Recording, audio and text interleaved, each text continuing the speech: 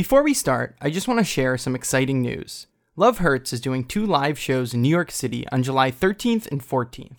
My guest on the 13th is Adam Wade, a 20-time Moth Story Slam winner whose recent album, Live at the Magnet Theater, made it to the top of the iTunes comedy charts. My guest on the 14th is Ophira Eisenberg, the host of NPR's Ask Me Another and author of the book Screw Everyone. You can find more information and a link to buy tickets at lovehurtspod.com.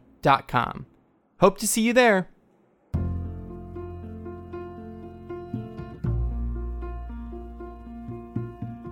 This is Love Hurts. I'm Brian Berlin. My guest today is Susan Kent. Susan is a writer and storyteller currently living in Berlin, Germany. I saw Susan tell a story while she was living in New York City and immediately knew she'd be perfect for the show. Today she tells a story of getting pregnant at 19 and trying to figure out what her options were while living in rural Georgia with her mom in the 90s. This is Susan's story. Hey, Susan. Hey, how's it going? Good. How are you? I'm doing great. Great. Thanks for having me. Thanks for being here. It's a real treat. What did you want to tell people about today?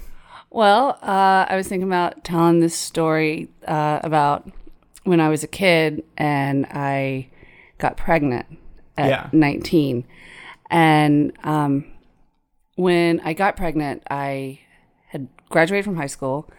I had not gone to college because I had had this fight with my mother over where I was going to go to school. Okay. She wanted me to go to the local community college, Abraham Baldwin Agricultural College. Okay. And I was like, I'm not going to the Cal College. There's no way. I'm going to Georgia Tech. And I'd gotten in and I wanted to get as far away from my hometown as possible. And she was like, no, you're not going that far. You can go to community college. And I was like, well, then I just won't go to college. So was it for her, was it like a money thing or was it just like, I want you close to home? I think it was a control thing. Yeah. Making sure. Yeah. She was very scared of her own life and didn't want to go out too big. And the fact that I was completely opposite of that and wanted to just get the fuck. Where can I say that? Yeah. I just wanted to get as far away from this little town as possible and was ready to go. And she was just like, no. Yeah. So it was very much like, I don't want you to kind of follow your dreams type thing, or like, I want you to just be close to me and not have this life that you're trying to follow type thing. Yeah, a little bit. Like it felt like jealousy. Okay. In a way, because I was brave enough and. Yeah, like there was probably part of her that didn't have that like need to get out and just wanted to be there. So there was that part of her that was like, oh yeah, I don't want you to experience this because I'm too scared. Exactly. No, I think that's exactly what. Years and years of therapy have told me that's you've gotten to that. Yeah, you've gotten to that point. I think that's it. Yeah, and so instead I stay home and I get a job at Walmart and I'm just kind of living my life. Like I'm that kid who stays around after high school and is still going to all the same parties. Yeah, like you see them at the parties and you're like, wait, this person didn't you graduated high school? Why are they still here? Yeah, and at one of these parties that I went to during that time, I slept with a guy. Just randomly. And when I woke up the next morning, I rolled over and I looked at him and I was like, oh my God, I'm pregnant. And I just knew it. Wait, it was that quick. Like woke up, was like, oh God. Just like could feel it. Something crazy.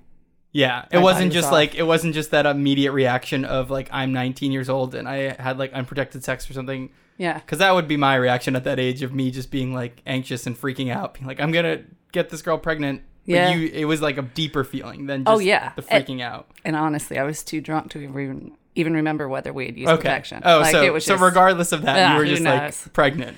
Yeah. And this is 89. So, I mean, AIDS is out. And I mean, and it's pretty serious, but it's still kind of like, well, if you're not gay, it's probably okay. Yeah, there was a certain, circumstances of things in the world. Yeah, which is crazy because I really should have been way more careful with it. I had a cousin who died of AIDS that year. Wow. Actually. Yeah. Lessons. Yeah. And so, anyway, so I look at him and I was like, fuck, I'm pregnant. And, I'm a little sensible. So I was like, all right, wait a month and see if you have your period. And then sure enough, I don't. And then it's like, oh, fuck. Okay. So I'm living in this tiny town in Georgia, and it's super conservative, and all the churches and all the Christians. And so I don't want to go buy a pregnancy test there.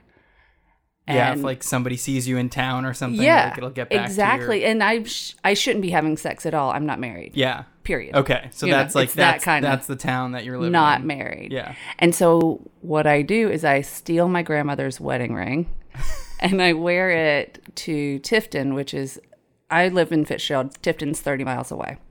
And so I drive to Tifton and go to Kmart, buy the pregnancy test, and I take it in the Kmart bathroom. And sure enough, pregnant. So I was like, okay, well, now I have to deal with this. And my first thought, of course for me, is abortion. Like, no, I'm 19. I'm hanging out at the clay pits and the orchard still every weekend. I don't need a baby. Like, this is not... Yeah, your life is very much in a place where it's not ready for a baby to be in it. Yeah, and I knew that even though I wasn't going to college then, like, that was going to happen. I just was being defiant. Yeah. With my mom. Because I was like, I'm not going to this dumb school. And so I go back home and I'm like, all right, how do I get an abortion? And I don't have a car and I don't have any friends who I feel like I can trust to tell them even that I'm pregnant, much less that I also want to abort it because this is, pro-life land. Yes. And I call a hotline in Atlanta and ask them what to do. And this woman starts going through my options. Well, you can have the baby and, there are government programs and we can help you out. Or you can carry it to term and then give it up for adoption. And I was like, all right, well, what about abortion? And she said, oh, honey, we're not allowed to talk to you about that. And so I was just like shot down. And so now I'm stuck. And I started praying a lot because that's what you do there. And just like, Jesus, come on, you know better. Yeah, which is funny because you're like going to God in this very like non-religious thing that you're asking of him. Come on, God, kill this thing. Kill it. This is a terrible idea. And that doesn't work. And so it's like, it's after my first trimester. So abortion's now off the table. And we go on a family vacation to Disney World where I was very insistent about riding Space Mountain about 7 times. And oh, man. Thunder Mountain Railroad 7 times. Anything that had that pregnant lady no symbol, I was like, get me on that ride. Like, maybe this will be the thing. Yeah, so you're still kind of like in denial, even though this thing is happening. There's still this part of you that's like, it could still not happen. Yeah, never give up hope. Oh, God. So and I'm strapping the seatbelt over my stomach as hard as I can. And every time I get off a ride, I'd be like, am I bleeding yet? Nope. So that doesn't work either. And I finally just kind of give up. And I become this like floating head above my body because all these things are happening. And I'm getting bigger and the baby starts kicking. And, it's just like, it's crazy. And you're like living at home at this point. Living at home with my mother. And she has like no awareness of what's happening? She doesn't seem to. She hasn't noticed that she hasn't bought tampons in months. She hasn't picked up on the fact that I've started gaining a lot of weight really rapidly. And I got pregnant in like a full body way. It wasn't just like the cute little baby bump. Okay. I got fat and it's the late 80s. So it was sweaters, big sweaters and stretch pants. And so I'm just kind of living, hiding it, but almost not even paying attention to it because I just can't handle it. Yeah, so you're still sort of denying this thing that it's happening, even though it's very much like happening. Yeah, because it's like, well, I don't know what to do, so I'm just not going to do anything, and we'll just see I'm going to pretend that I'm still okay and that this isn't a thing that I have to deal with. Just fat now. Yeah. Just fat. And I also, through another, like, I didn't work at Walmart anymore, and I hadn't gotten a new job, and so I just kind of stayed at home a lot and became this really nesty kind of nurturing creature. I started baking all the time and I was cleaning the house, and my mom was kind of like into it because she's like, well, at least you're doing this. Yeah, so you also had these weird maternal things that were happening in you, even though you were like ignoring. Yeah, because that was not me at all. Like I wasn't one. So the way you like got out of your head about this happening was just doing a lot of very motherly things. Yeah, it's funny that now when I think about it in my life these days, when I'm in a period of great stress or panic over something, I start cleaning. Yeah. Well, I also feel like that's I do that just because it takes your mind off of things, right? It's like, I could just really focus on this stupid... Scrub this thing. Exactly. Yeah. Scrubbing is mindless activity. The best. Yeah, so, months pass, and I am helping my mom move her best friend into a new apartment, and we're moving furniture in, and I'm carrying a twin mattress on my back. And how pregnant are you at this point? 9 months. Oh, man. Yeah. Yeah. And I'm just, everything, my whole life is pretending I'm not pregnant. I'm just trying not to show anything. Like there was one night when my mom and I were driving, and I was driving, and she laid down and put her head in my lap. Oh, my God. And the whole time I was just like trying to hold my stomach in because the baby was a big kicker at that point. And I was just like, this is not the way for my mother to find out that I'm pregnant, is by this baby kicking her in the head like that. Yeah. So it was those kinds of things that are happening where I'm handling those moments, but on the grand scale, I have no plan. I don't know. Yes. Except for I do know I'm going to give the baby up for adoption. Okay. Absolutely not going to keep this baby. Like, I'm sorry that I've brought you into the world. This is going to be tough, but it is going to be way tougher if you stay with me. Yeah, like you just don't have the ability to kind of handle this at this point in life. I'm not ready to raise a human being, Yeah. And so I'm moving this mattress, and I feel this like cramp, and I was like, oh, I have cramps. Still not connected to what's happening. And I get home, and a few hours later, I'm like, it's hitting so hard, and it's these contractions, and my mom catches me in the kitchen because I'm on the phone and I'm laid over the kitchen counter, just like in so much pain. And she was like, are you okay? And I'm like, yeah, I've just got cramps. And she's like, oh, okay. Do you want a Vicodin? I was like, yeah, that sounds great. I'll take a Vicodin. And so I do. And I went to bed because I'm still like, I don't know how to tell her. Like, I am having a baby. Yeah, like there's this part of you that like literally could just like wake up in the morning with a baby in your bed. Like, yeah, or be one of those toilet babies that, like, that just like happened. Yeah. Which almost happened, actually. So I'm laying in bed for, I don't know, it felt like hours because the contractions are coming and it's all happening. And I'm still just like, how do I tell her? What do I do? And I don't like get up, like it's but I can't. And then I have to go to the bathroom. And when I do, it's just like this gush of blood, and then that was the like, okay, now it's time. Yeah, I have to deal with the reality of this now. Hey, Mom, you got to wake up. I'm having a baby. And she's like, you're not having a baby. You just have cramps. I was like, okay, I know that's what I said, but actually, I've been pregnant for 9 months, and I'm having a baby, and it's right now, and I am covered in blood, and we need to go to the hospital. And she doesn't believe me, and so she makes me go back to her bedroom and show her. And I was like, whatever it takes, just look, what do you need? And she sees something that convinces her, and she's like, oh my God. And I was like, yes. It's like a head coming out. Yeah, something like crowning. I don't know. Because it has been so long that I've been there. And so she's like, oh my God, we have to go. And I was like, great. So we grab some stuff and we head to the car. And on the way, she's just like, what happened? Whose is this? And I was just like, do you think maybe, let's just, you can scream at me later. Like, please just get me to the hospital. And we get in the car and she's like, oh my God, we don't have any gas. I was like, we don't need the hospital. It's Fitzgerald, Georgia. The hospital's a mile away. Everything's a mile away. I was like, we can get to the worst case. We walk, like, just get us closer. And she's like, we can't go to this hospital. And I was like, what? And she's like, no, people will find out. And so instead of the hospital, we go to the gas station. And I'm like in the passenger seat with my feet up on the dashboard. I've got blood everywhere. I'm like dying. It's so much pain. And she's just pumping gas, like, okay. And then she pays, she has to go inside, give the money, come back out. Then we finally take off and we go fly into Tifton, where I got back to the pregnancy test. And go to the hospital there. And as we were coming in, I told the doctor, I don't want to see the baby.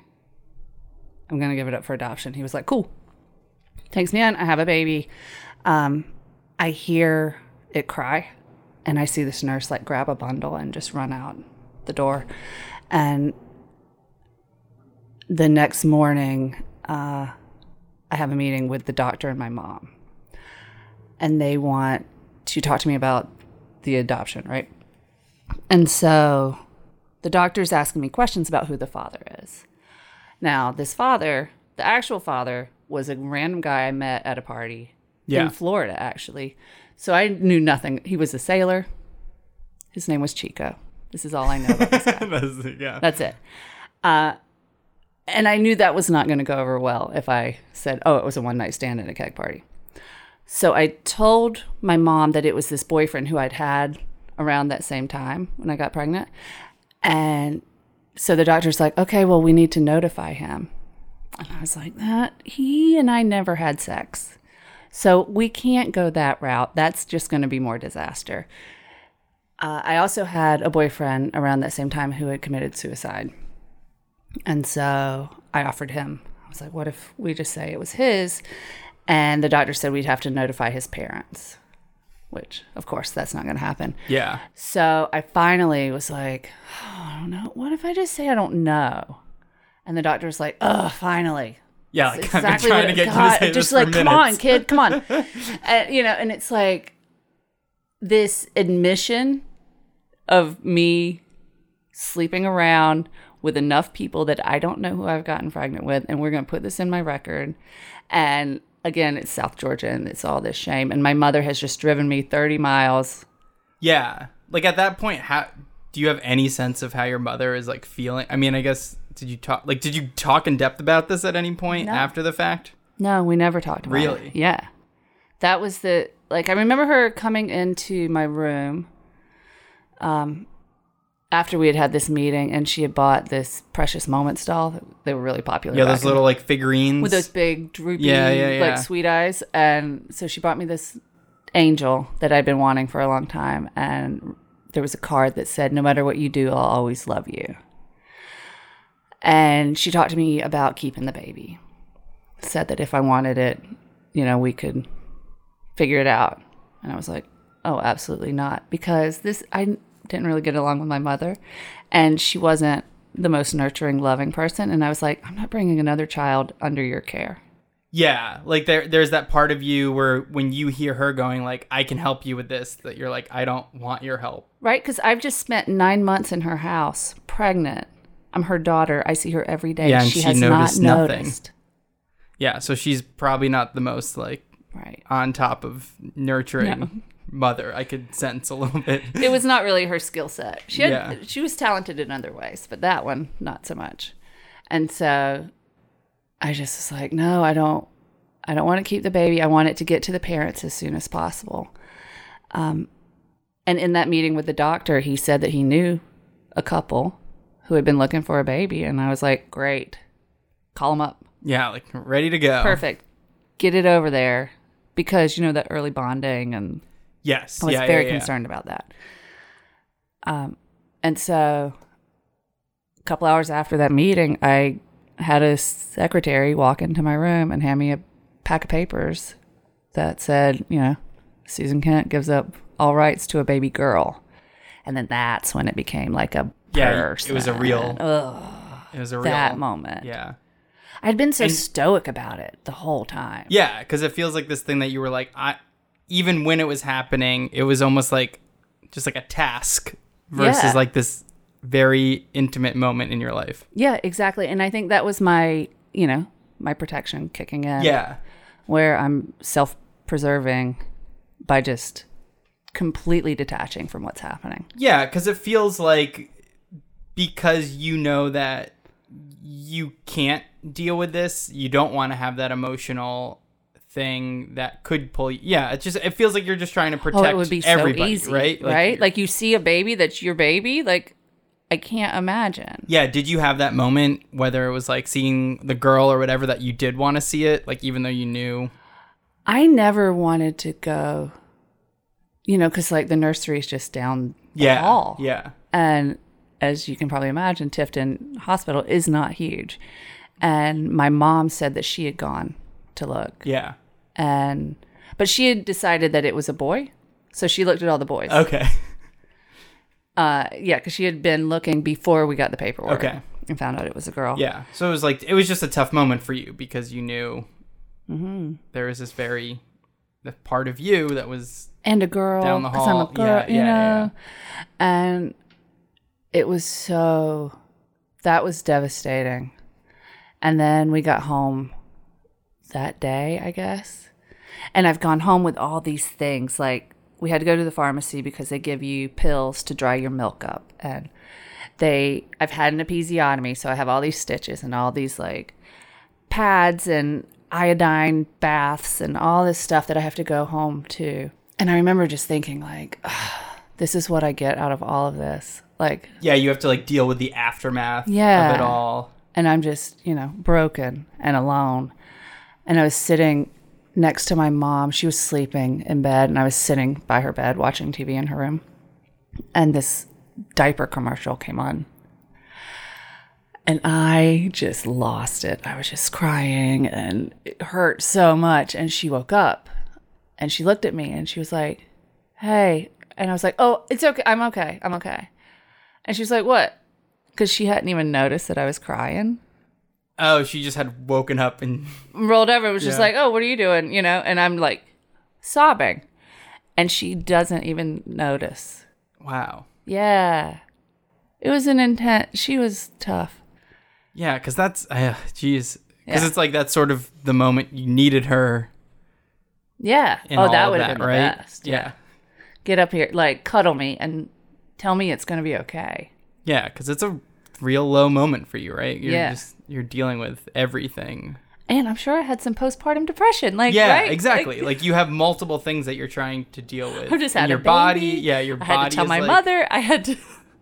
We're flying through the woods where I think, oh my God, are we going to make it? Yeah, because 48 hours ago, your mom didn't even know you were pregnant. Yes, exactly. And now we've had the baby. We've signed adoption papers. Yeah, where it's like your mom is kind of in a position where she's ready to just go on as if you weren't ever pregnant again. Yeah, which, I mean, that's Southern, I guess. But also, like, I feel like it's a little extra with her. Like, yeah, she she leaned into it a bit. Yeah, exactly. Perfect. Yeah. Yeah. Yeah, and I don't remember ever talking about it again until, so I turned 20, like 10 days before this baby was born. Okay. I was about 30 and I called my mom to tell her that I was dating women. And she says, well, I thought that if you were gay, you were always gay, and judging by your past. And wow. Yeah. So that's the first time. So the way it came up was as a Barb. Uh-huh. Yeah. Oh, that's funny. Her name is Barb. That's perfect. I never made that connection. That's perfect. Yeah. Yeah. And it was just like, oh, fuck you. God, you're terrible. Yeah. I mean, what? Yeah. Because it's just like, again, another moment that you're kind of looking for support because you're opening up to your mom and just not getting it. Your mom. It's right. Is like everybody else's mom. It's really nice. Yeah. Well, I guess it's like not everybody, but like I feel like there's been that generational thing now of like coming out to your parents and it being different times, right? Like I feel like that's a thing that people are dealing with, but you want to hope at the end of the day that like your parent is going to support you type thing, right? Yeah, for sure. And she was the one in town who had the gay friends and was always so open until it was in her house. Yeah. But even when I was younger, because I was such a tomboy, she was like, if one of my daughters was gay, I would be okay with it. And I knew she was talking to me. And then she was like, that Ellen, she's really funny. And like, I would be okay if you ended up with Ellen, maybe. And I was like, it's going to be Whoopi Goldberg, Mom. Just know if I end up being a lesbian. Shooting for the stars. I'm going all the way. And so I was really surprised I guess I wasn't so surprised by her reaction when I told her I was gay, because that was how my mother was. Like, super unpredictable and what her rules were for the rest of the world were completely different than what she had at home. I mean, it seems like there was an element of her that just had these almost like unfair expectations for you, right? Like that you could never live up to. Yeah. One time I was talking to my therapist and I looked up sociopath in the DSM-4, and there are like 7 criteria. And if you meet 3 of them, then you could be diagnosed. My mom was all 7. Wow. Yeah. So it was like, whoa. And my therapist gave me a book. She's like, The Sociopath Next Door. I think you should read it. I was like, oh my God. Yeah, just very much helping you kind of like take this head on and just be like, hey, it's not you. No, she was fucked up. Yeah. And it wasn't even her fault. Like, she just didn't have the capacity. Yeah. Yeah, like you can't, at the end of the day, you're not faulting her because it's this thing she was dealing with. Yeah. Even though it seemed like it had to have been tough for you over the years. Yeah. You know, you want a nurturing mother. And when she died a few years ago and at the end of her life, well, that was the second time she brought up the baby. She's dying. I've walked into the house. I've just gotten there. And the first thing she says to me is, what are you doing here? She and I had been estranged for a couple of years at that point. And I was like, I came to watch you die, you know? And she and I were having this conversation and just, you know, working through stuff. And she's like, you know, I know where the baby is. I was like, oh, do you? She's like, yeah, Moultrie. I was like, okay. And then she just changed the subject. Wow. Yeah. I was like, you're such a dick. Would she have like been able to look that up or whatever? Or was that just like... Well, actually, yeah, she worked for legal attorneys. Oh. Yeah, so she had access. So you think that she actually knew everything, like she had like tracked this all down and done this, but not told you. Right. But had like been tracking this child's life. And wow. Yeah. And then was like, and I know, and now I'm going to die. Goodbye. Wow. Yeah. She was intense. Yeah, it sounds very intense. Yeah. When she told you, did you like ever be like, I want to try to find this girl, or were you just kind of like... No, I've always had this sense that I made my choice. Yeah. You know, so it's not really my place to step into her life. I left my records open in case, you know, she ever tried to find me. I've always meant to call back to the hospital and tell them, you know, like, hey, by the way, I gave this baby up for adoption in 1990. And, you know, I just want to make sure that if this child ever wants to find who I am, that she could do that. But the more I tell this story, because I've done it on different live shows and different podcasts and stuff, and a lot of people have encouraged me to reach out. And actually, I did a show recently where a guy was like, do you think that, like, would you be upset if I looked for her? And I was like, I can't control what you do. Wow. Yeah. So you just have some like random... So there may be somebody out there just looking tracking for her. down now. Yeah. And if, God, let her be smart and, you know, liberal. And because who knows? She grew up in South Georgia with... the world that... some parents who I don't know. And... you want to hope it's not your mom that was bringing... or somebody like your mom that was... bringing her up. And exactly. Or somebody who, you know, the Trump supporters or the... Yes, yeah. KKK, because that's real down there. There's a lot down there that... a lot of the reasons I left. Yes. That, like, you want to make sure she kind of got out of all of that being...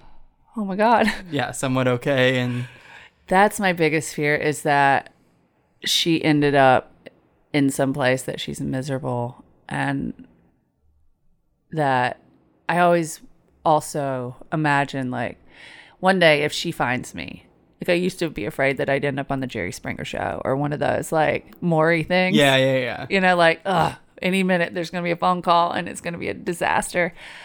But I just want her to be proud. Like if she meets me, to not be like, this is who you are. Because I'm sure there are fantasies and...